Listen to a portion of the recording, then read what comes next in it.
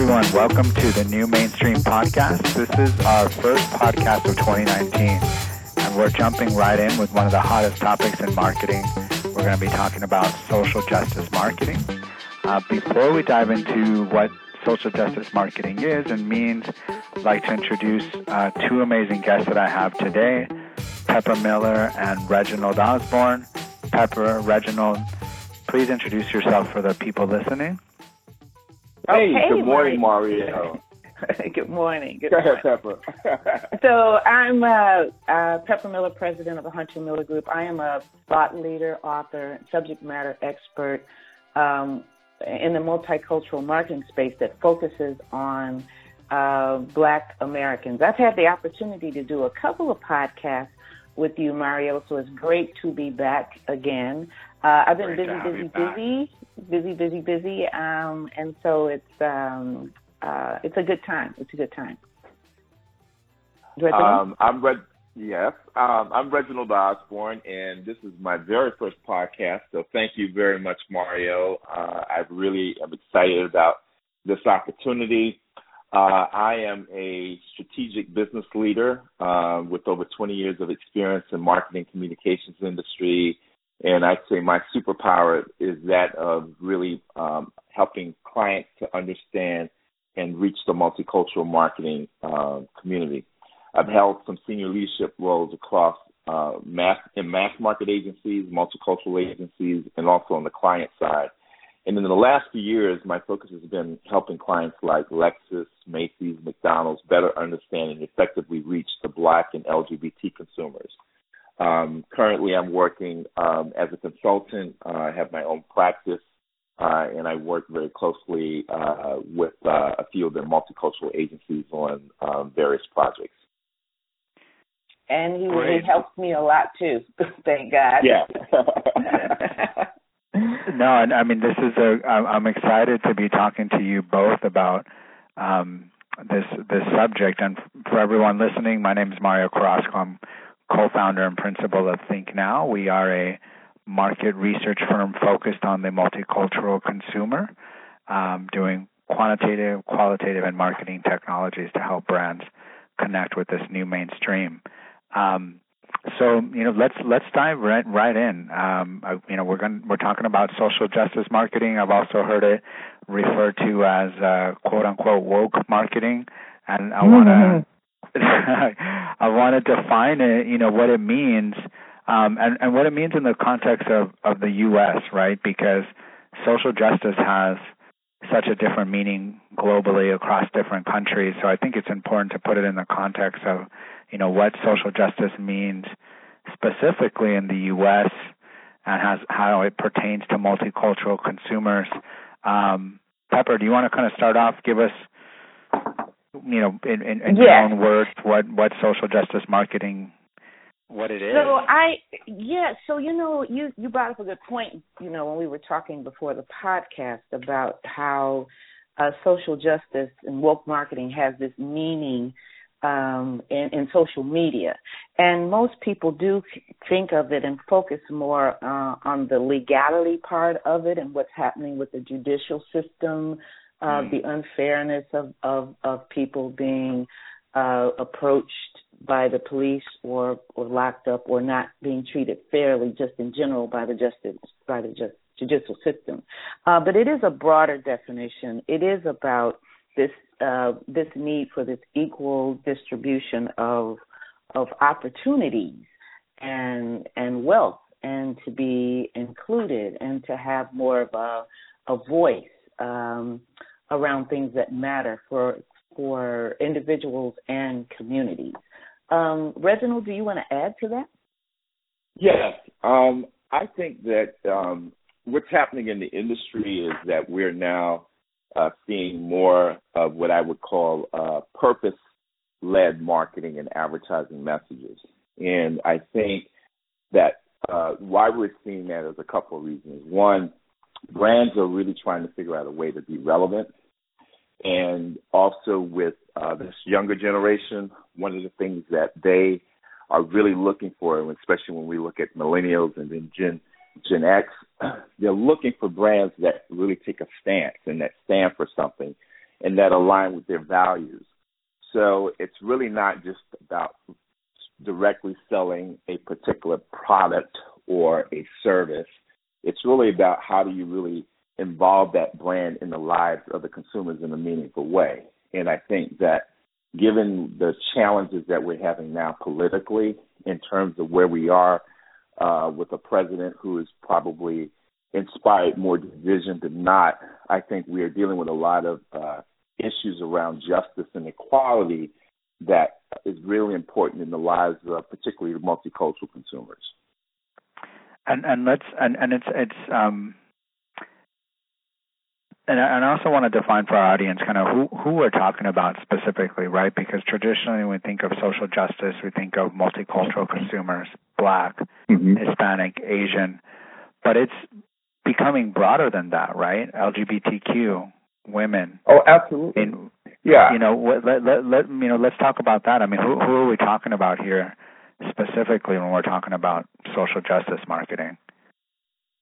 I think you hit it on the head. Right now, I believe we're in this era of equality, right? I think, Black Lives Matter, for example, probably was really the most momentous movement that we saw, kind of coming from the Black community in terms of the police brutality and the continued police brutality among the within the African American community. But I think it sparked this movement of equality that went broader to the women's movement, and so now we've got the Me Too movement, the Time's Up movement, and certainly I think we're starting to see some of the challenges of some of the rights that have been won in the LGBTQ space, potentially rolled back. And so, there's big concern in the LGBT community with this current administration in terms of equality, whether we're talking about the transgender community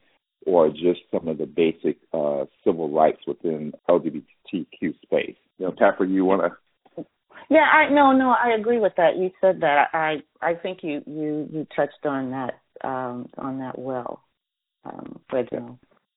Yeah, and I think that's a good transition because, I think we have a good definition of what social justice marketing or social justice is broadly, being inclusive really of marginalized groups.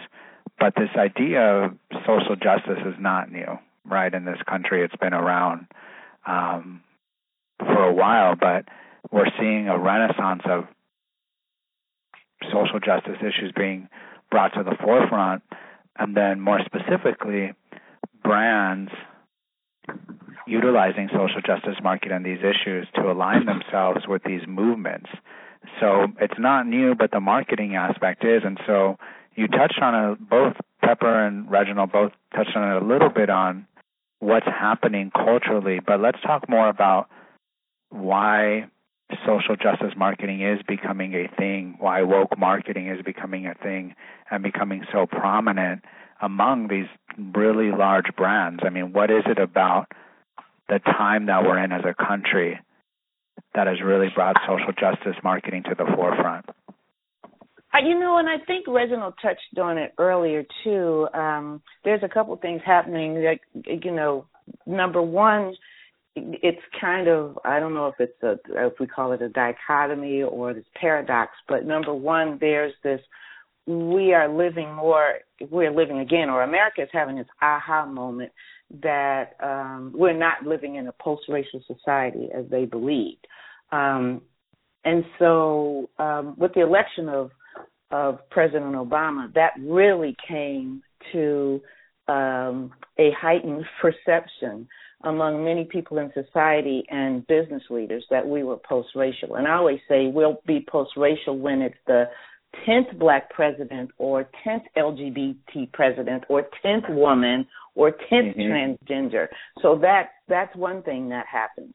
Under this current administration, people are realizing that we're not as post-racial as we might think, or that America has a huge problem with race. That's what they're understanding, but there still is a need to hold on to post-racial mindset. So that's one thing. Number two, we are, and Reginald mentioned this, that we are living too in this society where people want to live in this purpose-driven life. They want to have more of a purpose-driven life. And maybe because the country has all these heightened tensions, there has to be something on the other side to balance that. So there's more discussions about that. I think years and years ago, there was a book out called The Purpose-Driven Life. But I think people are really, really looking for something in themselves in some way to contribute to kind of balance out what's happening here. So I think those are a couple of things that are happening on the scale of divisiveness and then this need to live a purpose-driven life. And then as Reginald said, then there are the younger millennials are who really, really care about social justice, not only in their immediate communities, but in the broader communities as well, be it multicultural, LGBT, what's happening with the environment. They really care about that a lot more. So it's interesting, they are selecting places where they want to work that has a purpose-driven objective of, for their company. So it's best that brands do, stop, take a look, and become more involved, and it becomes more profitable for the brands as well. Yeah, and I would add too that I think also the other shift that's taking place is the fact that the millennial generation, the Generation X, they're really becoming more advertising adverse. And so it's becoming harder and harder to really engage with these audiences. And so this purpose-led and more socially conscious capitalism is another way, but you've got to be, we'll talk about that later, you got to be authentic in how you do it, but it's really a way to engage with the audience in a meaningful way and not just have a transaction, but a transformative relationship that, in the end pays out in terms of having more loyalty. It's this idea that businesses can make a profit, but they can also be good stewards. And getting back to, I think, the way that businesses kind of had a bigger responsibility in the community. So I think that's another thing, a dimension to this that is really getting more companies to do more of this purpose-led advertising. No, this is great because I think both Pepper and Reginald, you bring up what I see as three overarching points into why we're seeing this uptick in social justice marketing. I mean, one, obviously the political climate in this country, right? Taking this idea of post-racial for granted. It's not a thing as we know now. That's number one. Two, this idea of leading a purpose-driven life. I mean, I think that's something that marketers forget about, right? Because the political climate is so top of mind, you forget, well, there's also just a paradigm shift happening among millennial consumers, among Gen Z, that, there's more to life than just buying things. They want experiences. They want purpose. And three, to Reginald's point also, it's not about being transactional. It's experiential. So that's this confluence of these three things, that we have a changing consumer, we have a changing cultural climate, and there are brands, like you said, it is about purpose, but it makes financial sense for these brands now. They're starting to realize that investing in social justice causes and marketing is also profitable. That's a beautiful summary, Mario. Yes, that's beautiful. I'm taking it from you both, but it's really eye-opening to kind of hear it from you what's happening, because it puts it into perspective. I think this leads really nicely into the last thing I want to talk about, and how do brands do it? Because we've seen some really good examples. I mean, one of my favorite examples is Nike, the Colin Kaepernick ad. it felt real, right? Like they're this is something they believe in. And I was a Nike fan before, but that really cemented me as a Nike brand loyalist. And then there's some other brands. Me too. You know, I hate to call them out, but like Gillette, right? Like, just felt really inauthentic. I don't know if you saw their campaign about about kind of redefining what a man is, but it just, I don't know, it felt weird, and so, or it felt inauthentic. So how, Reginald, you touched on it a little bit about being authentic, but if we have brands listening right now that want to throw their hat in the ring into social justice marketing, how can you do it right? I think the first thing that you have to do is, one, look at whether or not the brand has the license to do that, in the sense that, like, let's look at Nike in the Colin Kaepernick campaign. It was not much of a surprise or a stretch for Nike as a brand to do that campaign, because when you look at the DNA of that brand, Just Do It, they've always been about being provocative and being about movement and change agents in the culture. And then when you look at their audience, a lot of people were saying it was controversial and they had people burning their sneakers. Nike clearly understood their target and their growth is not the 35-plus target, but the young 17-year-olds, right? And so, again, the same people we're talking about whose values have shifted to be more in line with companies that stand for something, and they had tremendous business results from that. So I think first and foremost, you have to look at the brand and say, can we as a brand stand behind an execution or a campaign? Is it true to who we are? Because if it's not, then you have to be very careful about that. Do you have a company that is committed to diversity and inclusion? Do you have people that are leading the company that look like the target audience? Have you been involved in the long term in the company and not just doing one-off? So, for example, supporting the African-American market or talking to the African-American market just during Black History Month. So you have to have the authenticity and then also to be able to pay it off in terms of your brand's relationship and standing in the community and what the brand is about. I like that. I mean, it's about taking inventory, right? What have we done? And let's say you score badly. Let's say you don't have people of color in prominent positions. That is something you can fix. You can take the inventory and say, you know what? Maybe we're not ready to start now, but let's fix X, Y, and Z, and then next year we go in, right? Instead of just, I mean, I like that because it gives brands a roadmap to assess, am I ready? If I am, okay, let's go out there.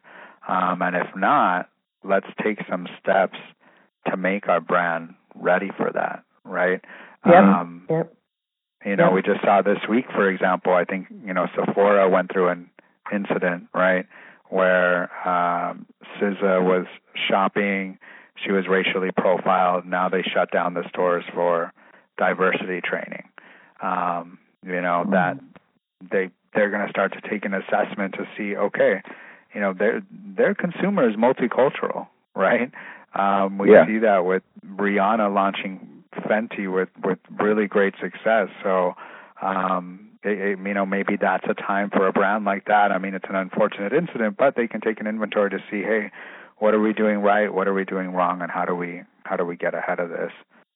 And I think Sephora has a lot of equity. That's the other part. That's the other side of what Reginald was talking about do we have license to do this?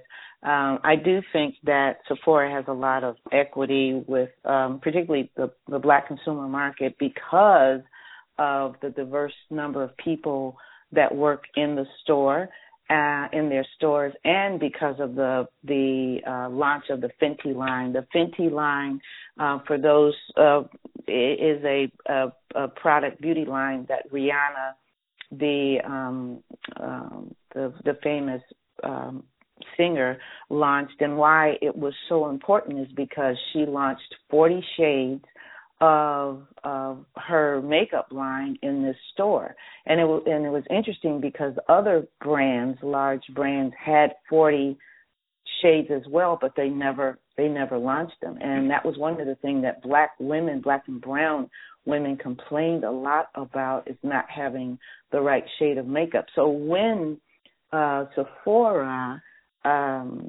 launched Rihanna's Fenty brand, it created a lot of attachment with the Sephora brand by women of color, which created a lot of brand equity, favorable brand equity for them. So I think they will be fine because they already had a lot of things working for them. I think, too, the other thing, so does this brand have license? Who are you really talking to and why, and understanding that. So you mentioned the Gillette ad and how, because I saw that it was controversial. I think for the black community, I don't think it was that controversial because black men are usually profiled so negatively. There's a perception among the black community that black men were profiled negatively in the media. So that was a message to uplift them. But at the same time, it didn't work well across other segments. And that's something that we talk about all the time, is making sure that sometimes we get focused on who our target is, but then does this message, but this not just our target that's seeing this, will this impact other segments? And I don't think it played well with other segments. There were a few people on the internet that trolled, but I do think that P&G was still standing behind the message with that. Who you are talking to and why is another when we think about creating messages for social justice messages. Go ahead.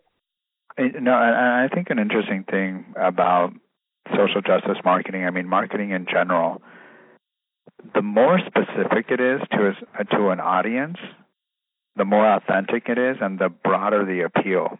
It's this. I find that this it's counterintuitive, right? And it starts. I mean, I have to plug research, but it does start with doing research. That's right. Really understanding the issue, right? And I just think like being really specific, with Colin Kaepernick, for example, it's a very specific issue that he's advocating for, and you would think it's a very specific audience, right? I mean, we're talking about police brutality, and yet because the message that Nike did was so authentic, despite it being so specific, yet it was, how Reginald pointed out, it was extremely successful. And it's a counterintuitive thing, but I think that is in spite of the controversy. Yes. In spite of the controversy, and in spite of the specificity of his message, it's super broad, and it resonated with a lot of people, and I think to me that's a key component of authenticity, is being specific, because when you try to be too broad, it's lost. Yeah. And I would say being specific, and then also having the balls, the cojones to take a stand. And I was one of the examples that I love is Ben and Jerry's. They did a campaign around 420 on 420, and essentially, so you got this ice cream company, right, that we all they love, and it's in the middle of, I think they're in New Hampshire or Vermont, which is a pretty liberal state. But they took a stance. They said, you know what? Here is this issue around marijuana. We see more people of color, more black and Hispanic people being disproportionately incarcerated for the use of marijuana, but yet we see all these states now legalizing it. And the people that are going to benefit from the legalization the most are Caucasian people. And so this is unfair. This is a big injustice, specifically impacting people of color. I thought that was great. They posted it. They did it on Instagram and then also on their Facebook. I vaguely remember. Can you tell what it was? What the campaign was? Or did they? Essentially, it was a visual on Instagram where they essentially kind of just said what I said. They showed the stats. They said, Black and brown people are disproportionately impacted and incarcerated, yet the business of marijuana in terms of states that have legalized it, the benefits are really going to the Caucasian community. And, we need to kind of point out this injustice and look at how do we kind of right this wrong. Right. It was a visual of a lot of text messages, not texting messages, but text as part of the content. Copy. Thank you, Reginald. It was copy. Copy, and right. It wasn't a video. It was great. Yeah, exactly. Yeah, and that's a really good example to what Pepper was talking about earlier about a brand having equity. Even though it's maybe a topic that they haven't broached before. Ben & Jerry's is definitely known for marijuana, right? Like, I mean, they're two hippie guys that started it in the 70s. So they they have that equity from a 420 perspective, but to put that equity behind something, in impacting community of colors, I mean that's great. That's great. Well, and I think we're learning a lot from some brands that did it well. Let's talk a little bit about what went wrong with some brands. Like I think Pepsi is probably the highest profile misstep with social justice marketing. I'd love to hear your perspectives on what went wrong there and why. Pepper, you wanna? Well, yeah. One of the things that I was reading about and saw too. It was, first of all, I think what started the controversy was some people who supported or who were from the Black Lives Matter movement, because I think at the end of and how let's go back. So it was a march. We saw these people marching, and Kendall Jenner was doing a photo shoot, and she changed her clothes and pulled off her wig, and she decided to march with those people. So, but when you looked at what the people they were marching, what was the march about? It was some made up or there was no purpose. It was no purpose. I mean, they had these signs, but the signs was like unity. About what? So it was a fake march to begin with. So that was horrible. And then they showed Kendall Jenner extending a Pepsi to this like wall border of police officers, and she's extending a Pepsi to him as part of an olive branch moment. But that also mimicked the real life situation, I think, of a Black Lives Matter movement when a black girl was extending a bottle of water to this row of policemen. And so the people in the Black Lives movement felt that they were being mimicked. So that started that. And then people started looking at what else was going on with the ad. So it was truly inauthentic. And so that might speak to people. There might not have been a person of color. I can't imagine that there might have been there was a person of color sitting at the table that understood what was going on and let that fly. So that was one of the things, and that's another point that we want to make too, is in doing it right, you have to have people of color in the room at the table, and then be open to hearing their voice and their perspectives on how they feel about social justice and their experiences and what happens to them, so that you can develop an authentic experience that other people can engage with. Yeah. No, I think another really good point. Sorry, go ahead, Reginald. I was going to say another example that I share is the TV spot that was done by Ram Trucks maybe about a year or two ago in the Super Bowl. And they used the voiceover of one of Dr. Martin Luther King's speeches, the Drum Major Instinct speech, which was a speech he gave maybe about 2 months before he was assassinated. And I think the irony of using that speech is that one of the things that he talked about was not, advising people not to spend too much money on trucks and cars.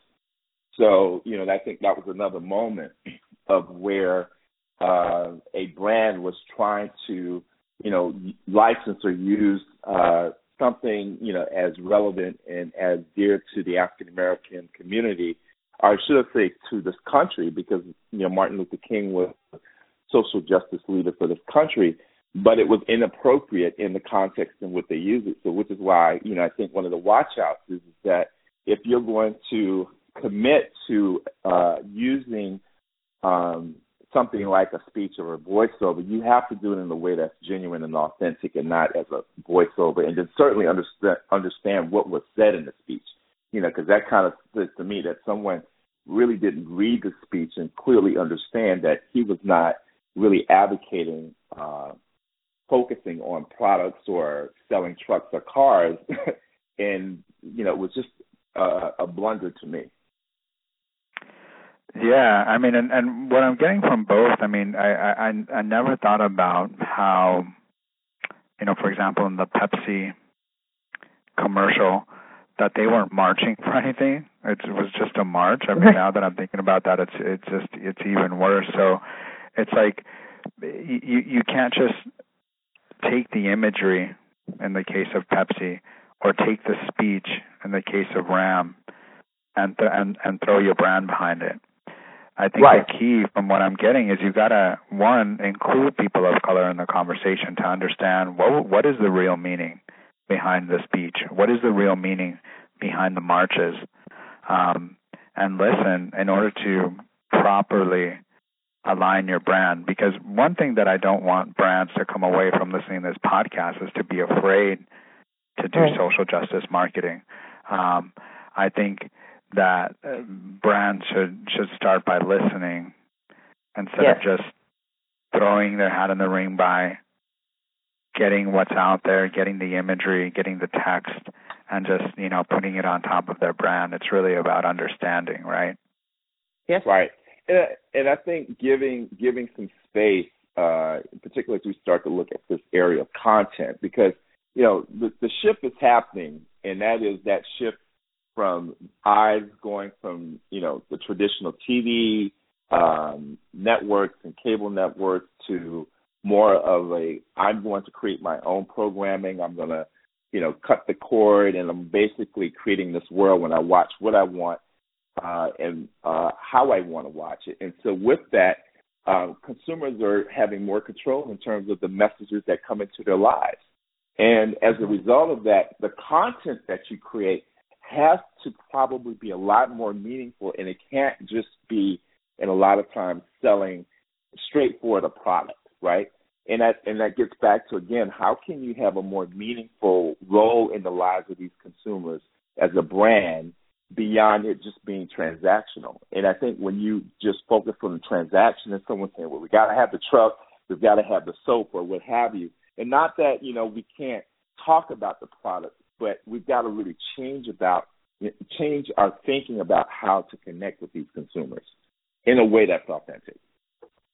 So I liked what you said about not transactional, because P&G has taken a different stance by creating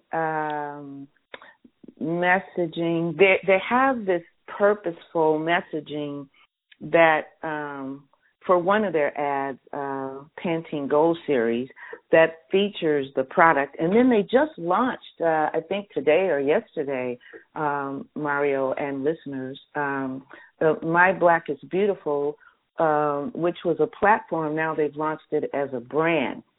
And they've launched this animated campaign that talks about how ugly words can hurt the Black community. So they're it speaks to how we redefine Black, and right. and it really uplifts the value of Black culture, Black and Black people. So, and they do it without any brands. And so the Pantene Go focuses on brands. And to your point, Mario, they did a lot of research because that's really, really important.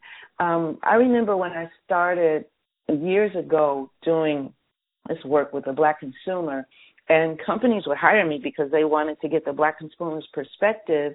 And one of the things that we wanted to talk to people about, particularly in exploratory research or ethnographies, is what does it mean to be Black in America? And I was forbidden to ask that question. I was forbidden. Don't ask that question. It's leading.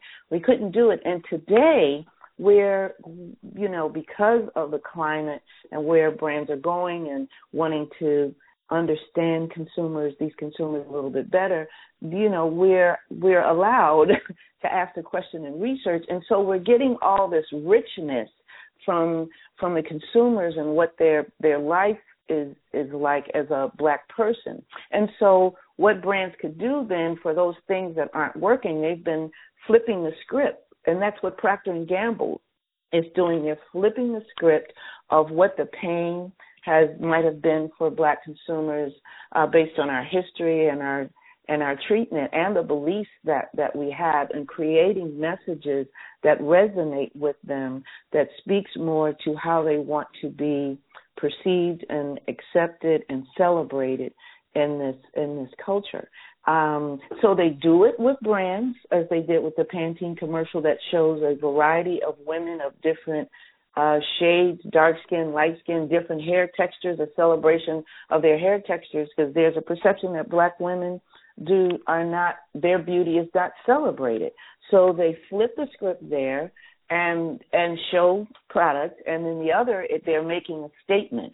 So you can do both, as Reginald talks about. It can be transactional with products or not, but it has to be done in a tasteful way. And to get there, to your point, Mario, is to do more research, and to do research where I think, too, more qualitative research is really important as well, because the quantitative will give us the measurement of how many, but qualitative will help us understand the why. And to go into people's homes and have conversations with them, which is what I'm doing more of, is really, really, really, really rich. So I'm glad that you brought that up about the research.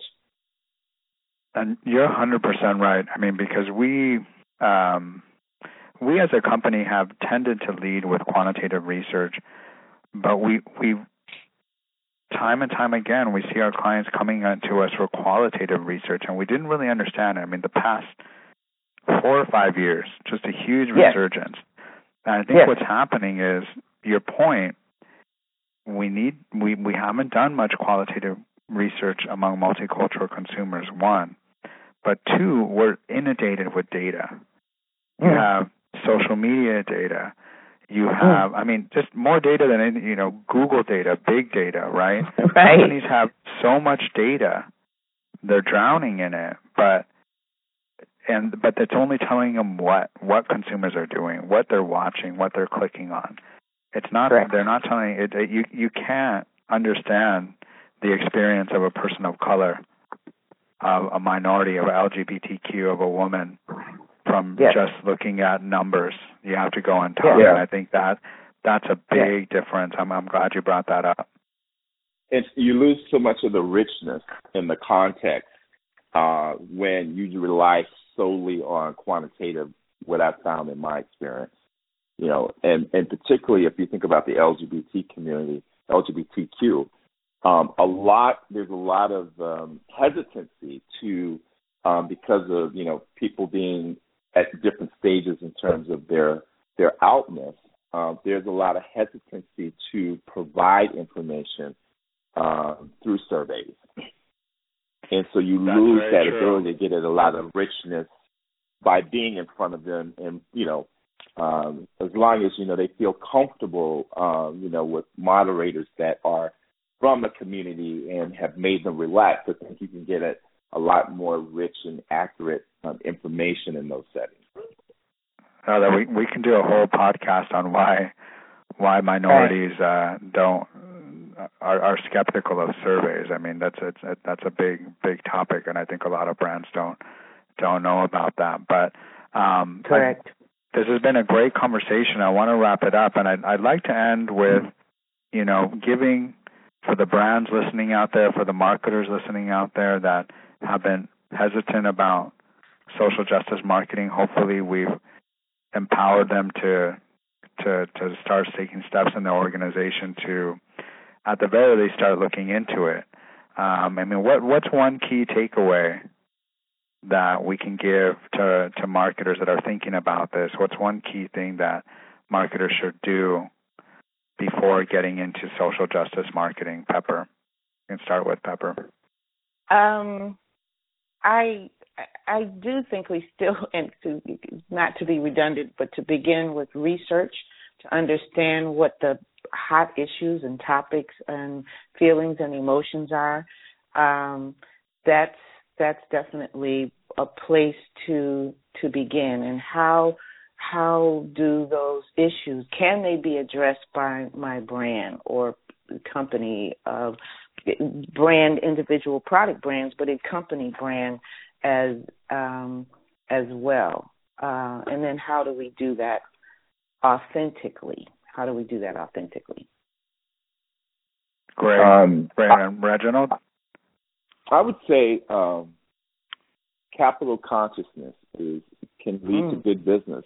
I think that, again, looking at what role does that brand play in the lives of consumers, and do you have the license, as you go through and give yourself a score, and if you can play in that space of social justice marketing or purpose-led marketing, then it's the way to go, and you can be a good steward and make money and realize that it's not about the transaction anymore. If you want to develop a meaningful relationship and a long-term relationship, it has to be a transformative relationship.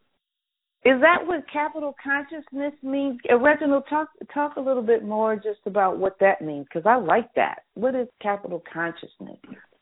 It means that brands, companies take a broader interest. So, for example, I like to use Ford Motor Company.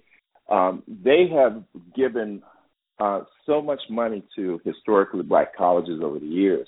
But if you think about it, it's in their best interest as a brand, because a better educated African-American or black consumer is more better in a position to be able to buy a car, right? So, it's doing good, but it's also creating the opportunity to maintain or create a loyal customer base. Mm-hmm. By helping them help themselves, they can then participate in enjoying your brand.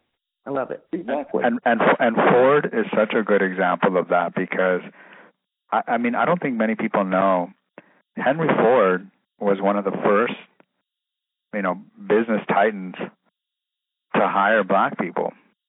I didn't know that.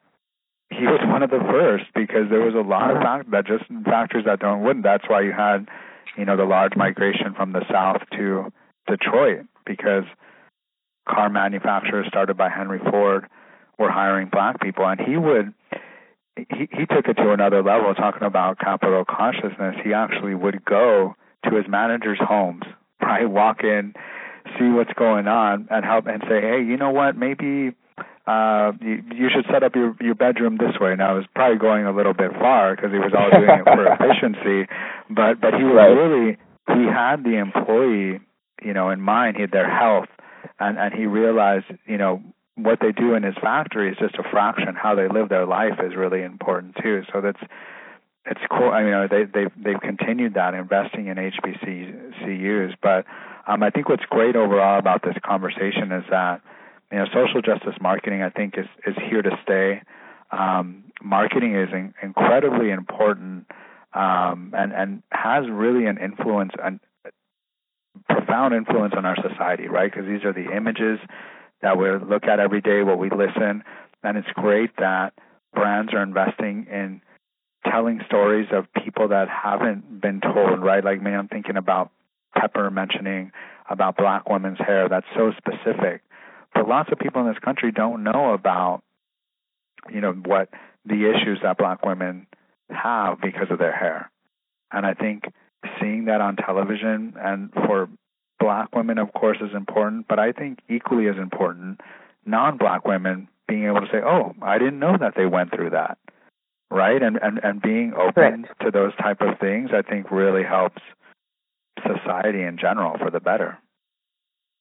Correct. Absolutely. Correct. Well, thank you both. This has been an excellent conversation. Thank you, Pepper. Thank you, Reginald. For people listening, Pepper, Reginald, how can we find you online, social media? Do you want to give your social media handle so people can follow you on Twitter? Sure. Yeah. I'm at Twitter. I'm at Pepper Miller. On Facebook, I'm Pepper Miller. And my website is peppermiller.net. And thank you for that. Sure. And for me, I think my handle on Twitter is RVO Osborne, and then I'm also on LinkedIn under my name, Reginald Van Osborne, and then Gmail is reginaldvanosborne.com. I'm sorry, reginald.osborne@gmail.com. And I'm on LinkedIn as well as Pepper Miller. I'm on LinkedIn as well. Thank you for mentioning that. This was great. Fantastic. Really thank you, Reginald, and thank you, everyone, for listening, and hope to have you both on again soon. Absolutely. Thanks so much, all right, thanks, Mario. Okay. All righty. Bye-bye.